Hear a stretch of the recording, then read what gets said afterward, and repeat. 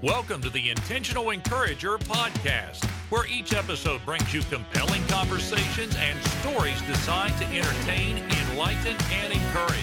And now here's your host, Brian Sexton.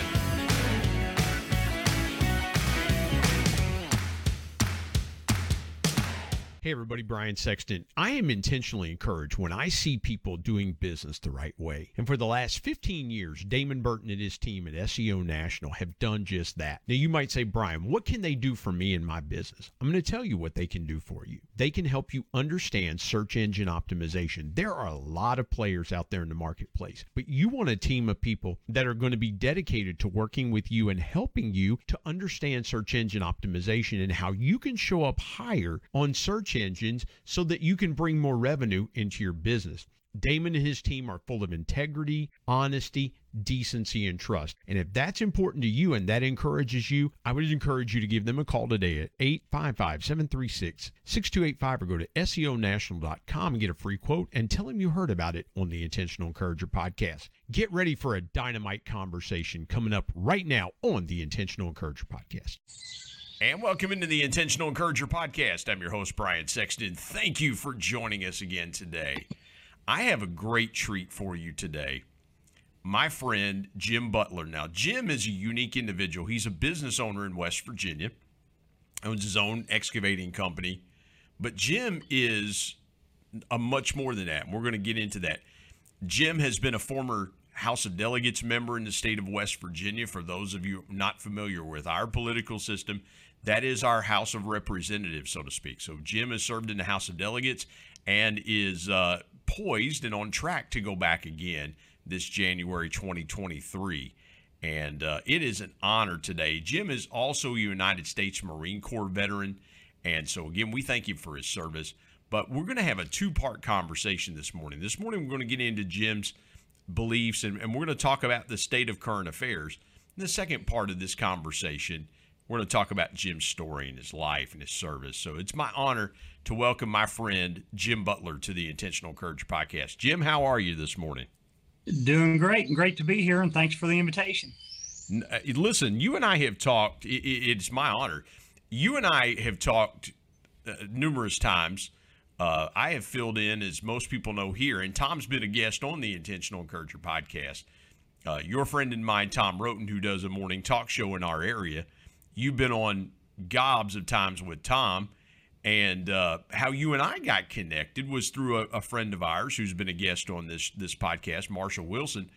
I was hosting one morning, and I'd had you on once before, and Marshall said, You've got to have Jim on. He needs to talk about what you're talking about. And I said, well, I had Jim's number, and then I lost your number, but we got reconnected through that.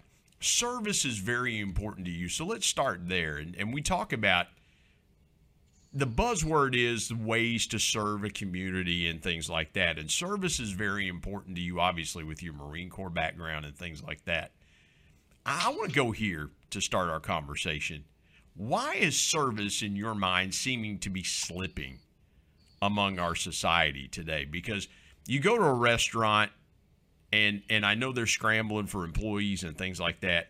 And you hear people say, well, the service just wasn't as good as it was this last time. Or you go to the grocery store or things like that. From your prism, Jim, why do you think service is slipping in our society today? Wow, that's a great question. I suppose it's probably partly because we have this sense of entitlement in our country now. People think that they're entitled to free everything. They're entitled to free education. They're entitled to free food, free housing. And I think that people oftentimes think they're entitled to a job where, even as a small business owner myself now, I'm appreciative of any job that I can get.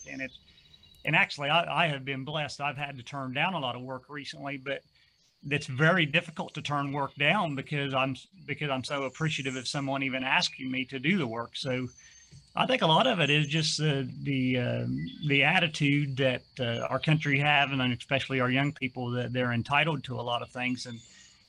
even the term entitled is not something that I heard a whole lot when I was growing up, and you probably didn't either. But now it's, everyone's entitled to everything, it seems like. Well, Jim, as we record this podcast, I am up in the Buffalo, New York area. I'm about 20 minutes away from, as we record this podcast, a couple of Saturdays ago, there was a horrific shooting at a Tops grocery store up here, and you still see reminders in the community.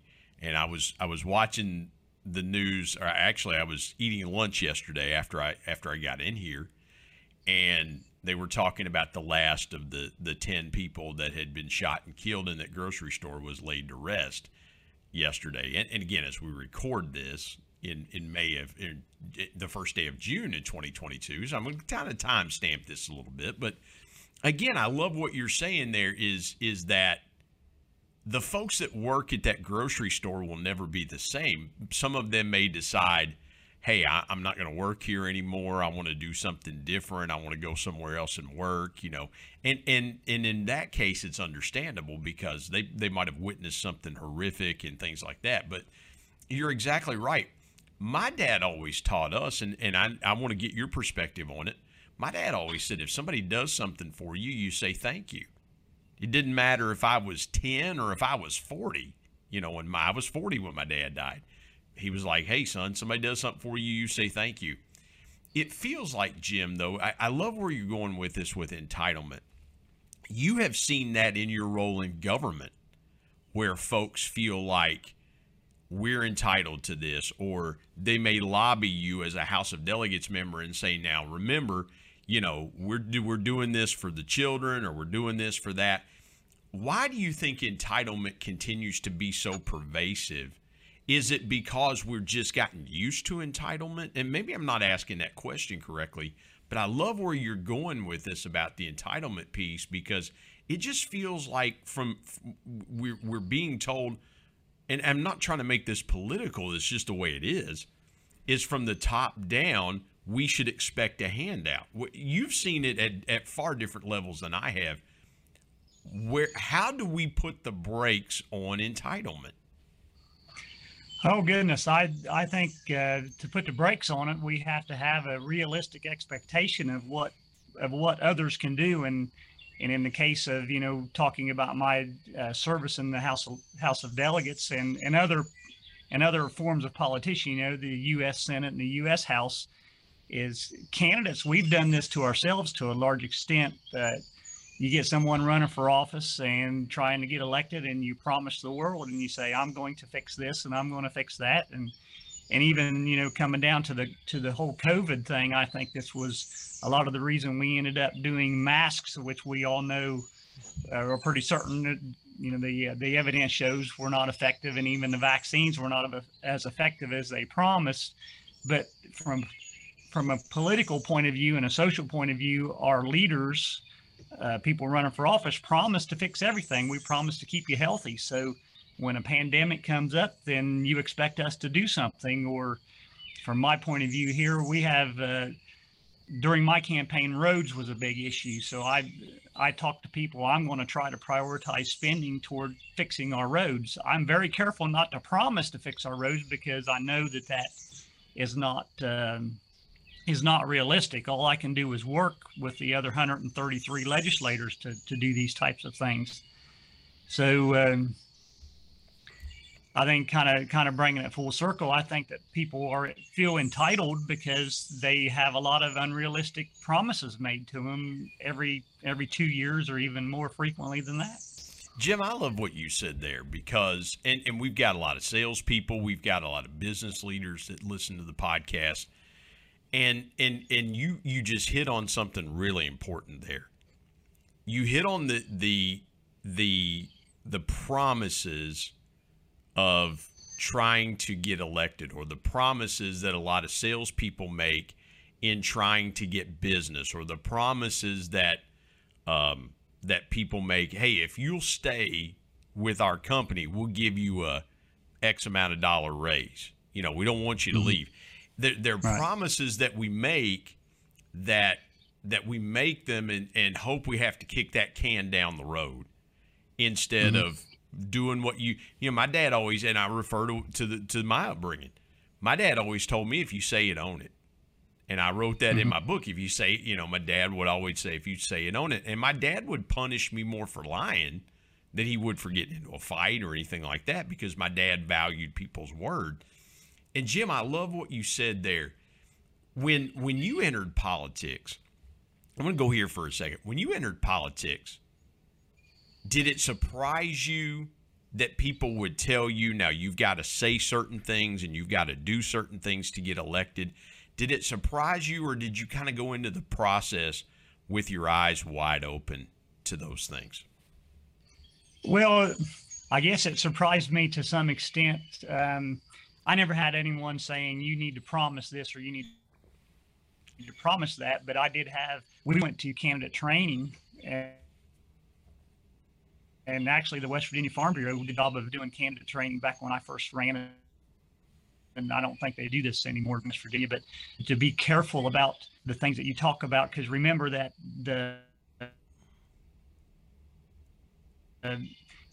someone who's involved in politics and knows all the details, I think they said 8% or something like that. They said most people don't follow politics. They don't know anything about policy. So don't try to talk to them about detail.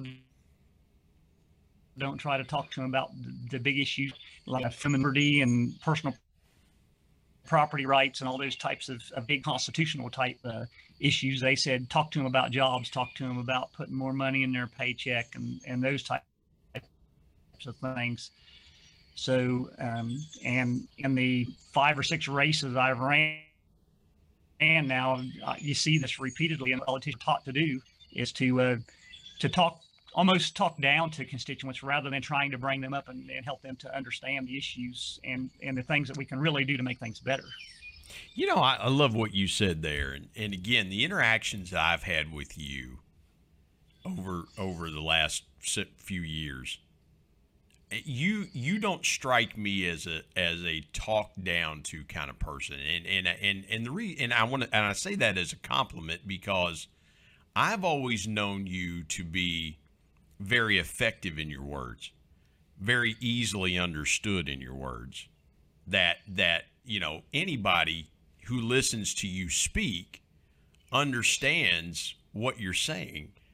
And I think a lot of times, Jim, and I love what you said there, we do this in business, we do this in politics, we do this in a lot of things, is we try to overcomplicate something, or what I would say is we try to dazzle people with our fancy verbal footwork. Instead of just coming out and saying, here's what I mean, here's what I say, and I bring the two together for clear communication. And to me, that's so, I love what you said there about, let's not talk to people about what really matters. Let's talk to people about what we think matters, jobs, right, put more money in their paycheck. Listen, I've said this.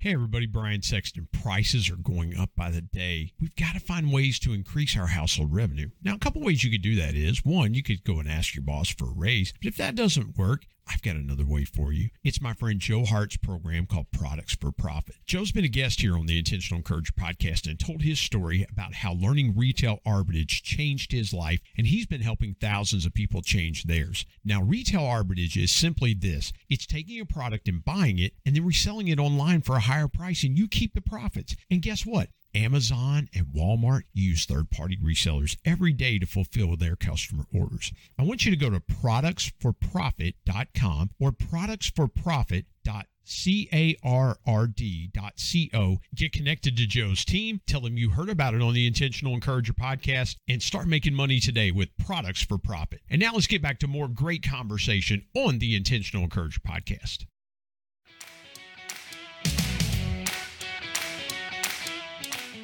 Jim, and I want to get your take on this.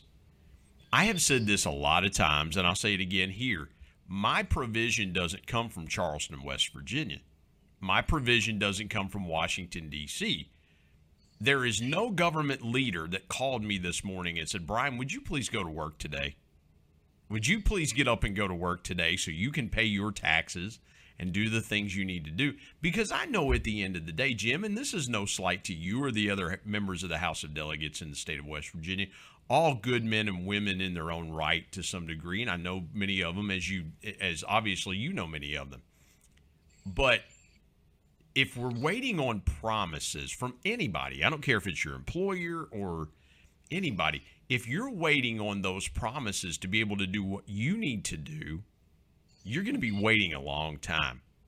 And I think we've forgotten the important things of life. We've forgotten that really what's important is what guys like you went and fought for: life, liberty, and the pursuit of happiness.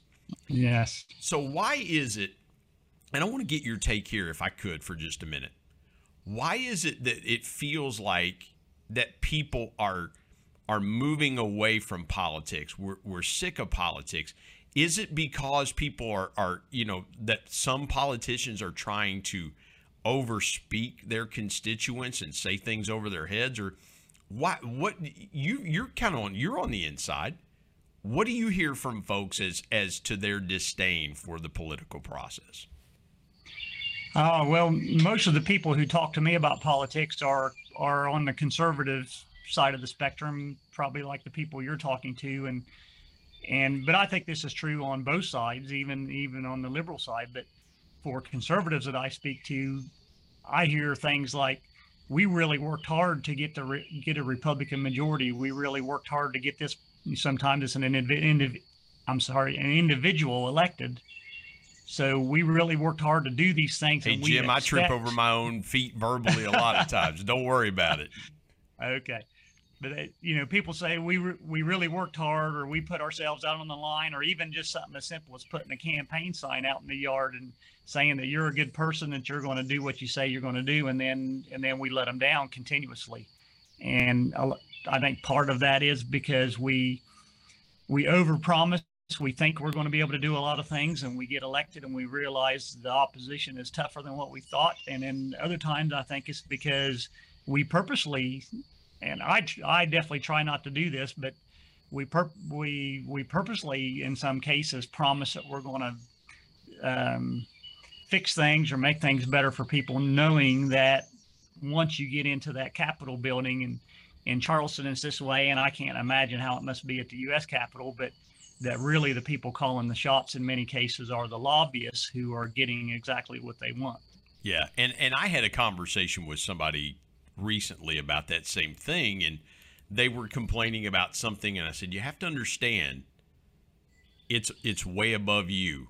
It's that particular entity got the right to lobby at the state level. It wasn't anything in our state. It was people coming to that particular state capitol and lobbying over that issue.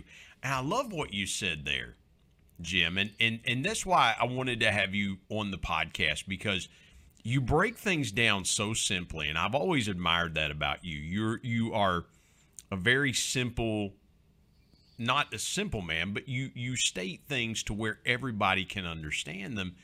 And Jim, and I'm not trying to make this political. I want you to kind of understand why you may be feeling some of the frustrations you may be feeling. You say, well, Brian, it's supposed to be about encouragement.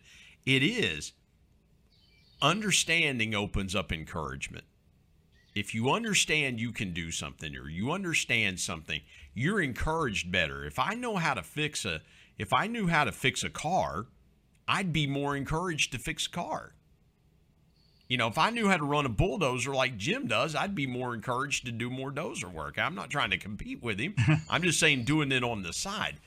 But Jim, I feel like, and I love where you've taken us today in this conversation, because we've got to get back, even in our government, about doing things simply to help the people understand the process. Instead, it feels like there's more rhetoric and things like that. There's more rhetoric than results and things like that. And so let me go here for just a second. I'll pivot here for just a second. When you think about the gravity of serving the people, your constituents, take me through a typical day in Jim Butler's life around serving your constituents and things like that. I know when you're in the state of West Virginia, our legislature is in session for 60 days from the middle of January to the middle of March. And so we have part-time legislators here that have businesses and have jobs and families and things like that. When you're in session, take me through a typical day in the life of Jim Butler, because I don't think many people understand a day in the life of a public servant. Okay. Well, that's interesting that you're correct to break it down to during the 60-day legislative session, and then the time that we're not in session, it's completely different. But during the session, we're basically at the Capitol every day. We can be there even Saturdays and Sundays. Typically in the beginning, we're not though. But so you show up in the morning, and usually you have an early committee meeting where you have 25 people in a committee and you talk about an issue. And again, we're getting back to where the lobbyists have a lot of influence there, because the lobbyists are on the same schedule that those of us who are serving are. So they're actually sitting in the committee meetings with us, and they're not participating in the committee meeting per se, in the sense that voting and so forth, but they can be called as witnesses, and they can catch us as we're going into a meeting or something like that. So you have, a special interest groups, and a special interest group is not necessarily a bad thing. It could be a special interest group, for a pro-life issue per se, which I would call a good group. But you can also have the people on the opposite side, the pro-abortion side on there. So all of us are influenced as we walk in the meeting room to consider legislation. And we're influenced by these people as they're called up to testify sometimes, and when we vote, we are influenced by these same special interest groups, the lobbyists. By they'll pat us on the back, say we appreciate your vote on that, or if you vote against them, then they say, we're going to work to defeat you next time. Sometimes, so well, and Jim, those things can get tense. I didn't mean to interrupt you, but I'm sitting there thinking as you were talking, that can create some tension in your day. You've already heard from your constituents, maybe when they saw you in the grocery store, or they saw you somewhere, and people do come up to you, I would assume, quite a bit when you're out and say, hey, what about this or what about that? So you've got all these things you're carrying in your mind anyway, and you've got people then that basically, for all intents and purposes, are going, hey, let me hijack 10 minutes of your time here to talk about my issue and things like that. And forgive me for interrupting. It just strikes me as it seems like a lot to carry, and we haven't even gotten to probably, 9:30, 10 o'clock in the morning in a typical day? Right. Right, and that's the case, and I'm glad you brought up that people talk to us in the grocery stores, because that's what I expect anyway, and I hope all my fellow legislators expect that, is to be interrupted when we're at the grocery store, or even at church. When I go to church, people say, "Oh, I'm sorry to talk to you about this at church," and I say, "Hey, that's why I'm here. We all sign up for this." But going back to the typical day, assuming you want to go there, is so after the committee meeting, then. Normally we're all on 6 or 7 committees or something like that. So we finish that committee meeting, we vote on an issue, and it either passes or fails. And if it passes, it goes on to the floor, where it can actually be passed by the whole legislature. But so we have that first meeting in the morning, and then we go to the second meeting, and the second meeting might be about roads, or it's a different issue. And you have the same type of thing going on. You have lobbyists, in your ear, or sitting next to you, trying to influence you to vote a certain way. And also during the day, we have caucus meetings. We have the Republican group will get together and talk about what our agenda might be and where we are on issues. And the Democrats, I'm sure they're doing the same thing.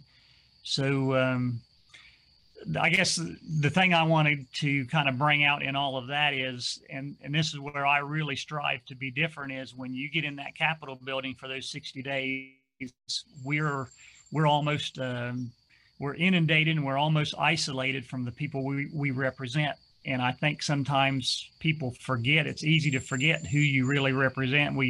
And you get the sense that, hey, I'm representing this person from this whatever association, this lobbying group.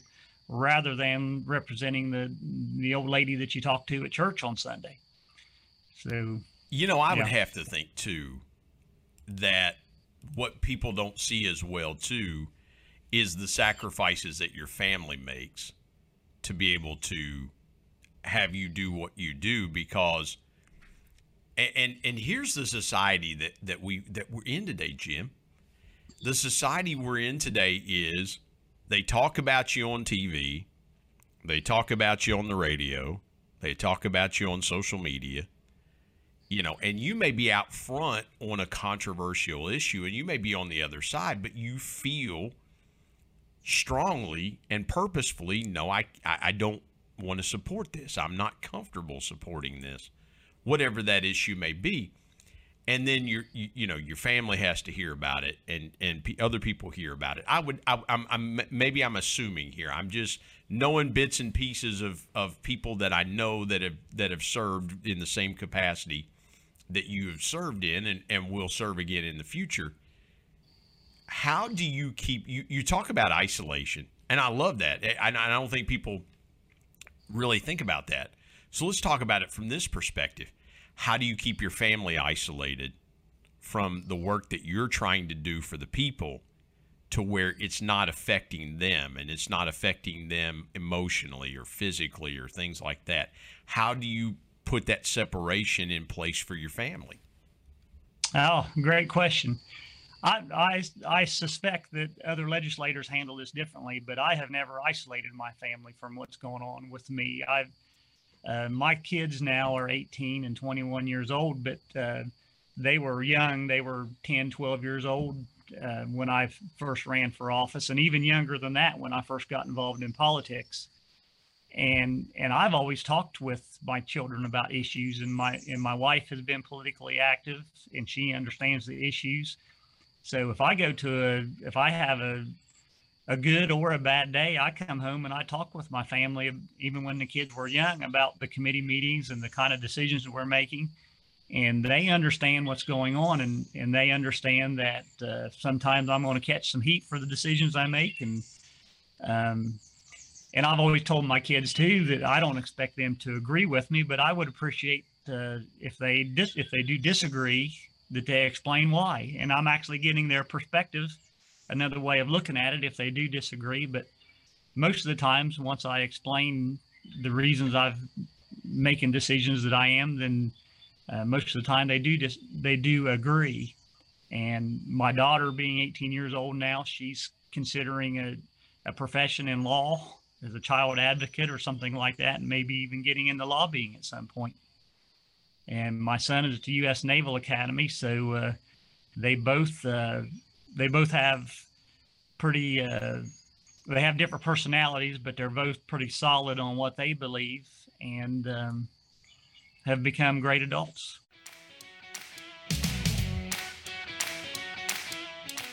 Hey everybody, Brian Sexton. Dreams are powerful pieces of intentional encouragement. We all have them. If you're a business owner, you've probably always dreamed of taking your sales to levels you've never seen before. I've got a guy that can help you with that. His name is Brad Norwood. My good buddy Brad has been on the Intentional Encourager podcast as a guest before, and he is a dream specialist. His company, Dream It Pro, offers incentive packages to travel to places such as the Masters, Kentucky Derby, the Super Bowl, even exotic places that you've always wanted to take your team, but you just didn't know how to do it. Brad's your guy. And oh, by the way, Brad's a certified bucket list coach, so he can help your team members achieve their personal dreams as well. I want you to go to www.dreamitpro.com and find out more, or call him directly at 479-466-6907. And by the way, tell him you heard it on the Intentional Encourager podcast. Let's get back to more great conversation here on the Intentional Encourager podcast.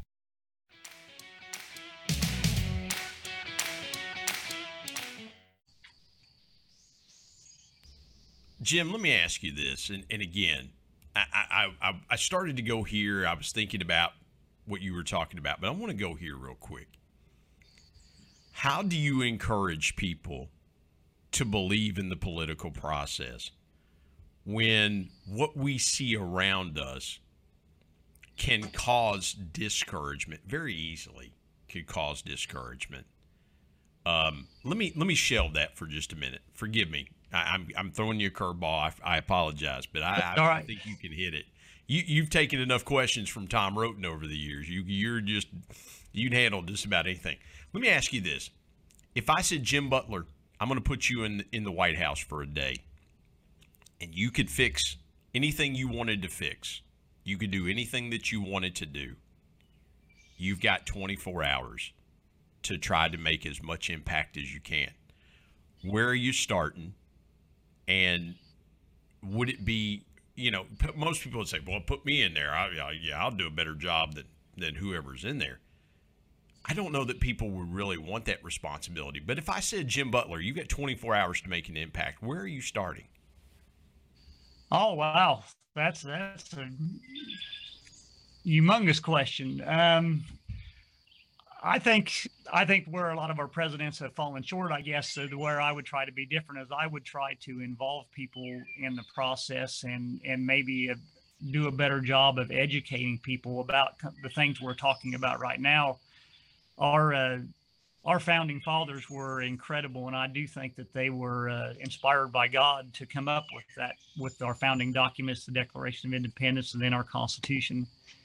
So, and I think that if we followed the Constitution, if at all levels of government, if we followed our Constitution, that things would be so much better, and people would not be so frustrated, even because they would be involved in the decisions that are made on their behalf, and they would know that we're following the rule of law rather than following the rule of whoever has the most political campaigns.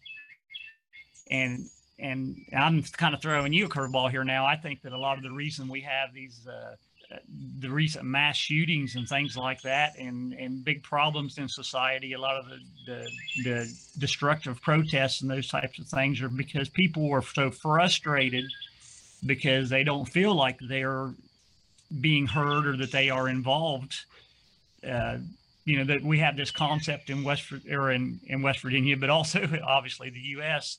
of equal justice under the law. Equal justice under the law. That doesn't mean you put one group in front of the other. It means we're all equal. And our founding documents are supposed to guarantee that. And when they don't, then sometimes all you can do is lash out because you have no remedy for your grievance if your leaders are not following your founding documents. Yeah. No, you led beautifully. You led perfectly right where I wanted to go to finish our conversation, is the frustrations of the people. And you're 100% right. When people don't feel like they're heard, it's like our kids. They start to do things when they don't feel like they're getting paid attention to or things like that. And for a lot of parents, it's a wake-up call to say, well, I've got to do a better job here or this and that. So, Jim, as we finish our conversation, this part of our conversation, what would be your intentional encouragement to folks around believing in the political process? Because, to your point, it's broken. It's fundamentally broken. And I love where you took us there, and you so beautifully transitioned to where I wanted to go anyway. So what would be your encouragement to folks around believing in the ideology of this country as it was founded? One nation under God, indivisible. That's supposed to be in our Pledge of Allegiance, but we're pretty divided. So what encouragement would you have for folks around believing in the political process? Well, I would say that there are several instances, and you may have to actually look for them or talk with people to get the details, but there are instances where one or two people really do make a positive change, or that you have a group that really brings the focus back to better policy for our state. And I just using myself for an example here, not to toot my own horn too much, but I still am just a typical American, what I'd call a typical American. And that's a good thing. I think, I get up every morning and figure out how I'm going to pay my bills, go to work, and raise a family, or, help raise a family along with my wife. And I was able to, at a grassroots level, get involved in politics several years ago, and and win several elections actually, and usually being outspent 2-1, but doing the legwork and out talking with people in the community to get elected. And I've helped a good friend of mine, Jonathan Pinson, and some others to get elected the same way, that where typical people, your common everyday person is out making a difference. And the encouragement, I think, is that as people get more and more involved, then we can make a bigger and bigger impact on the policies and really change things so that government becomes an entity that serves the people rather than an entity. I think a lot of times government now, the people are serving government, where it should be the other way around. Government should be serving people.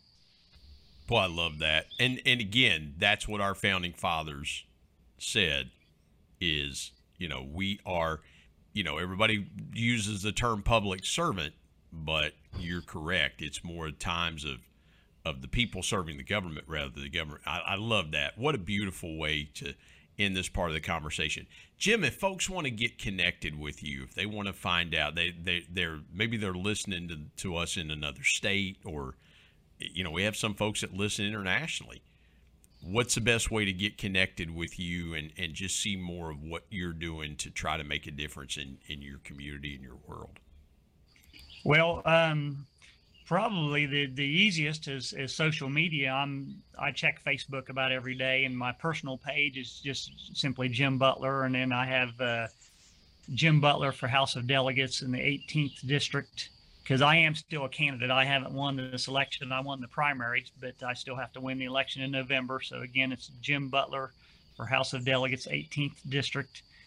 I don't restrict the posts on there. People can post pretty much whatever they want, and of course, send a message or something like that.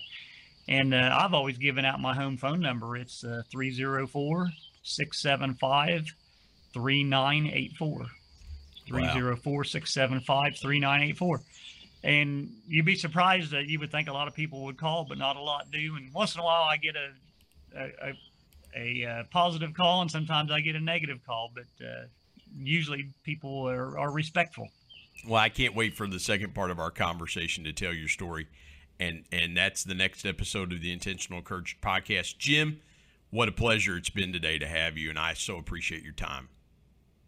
All right. Glad to be on. Thank you.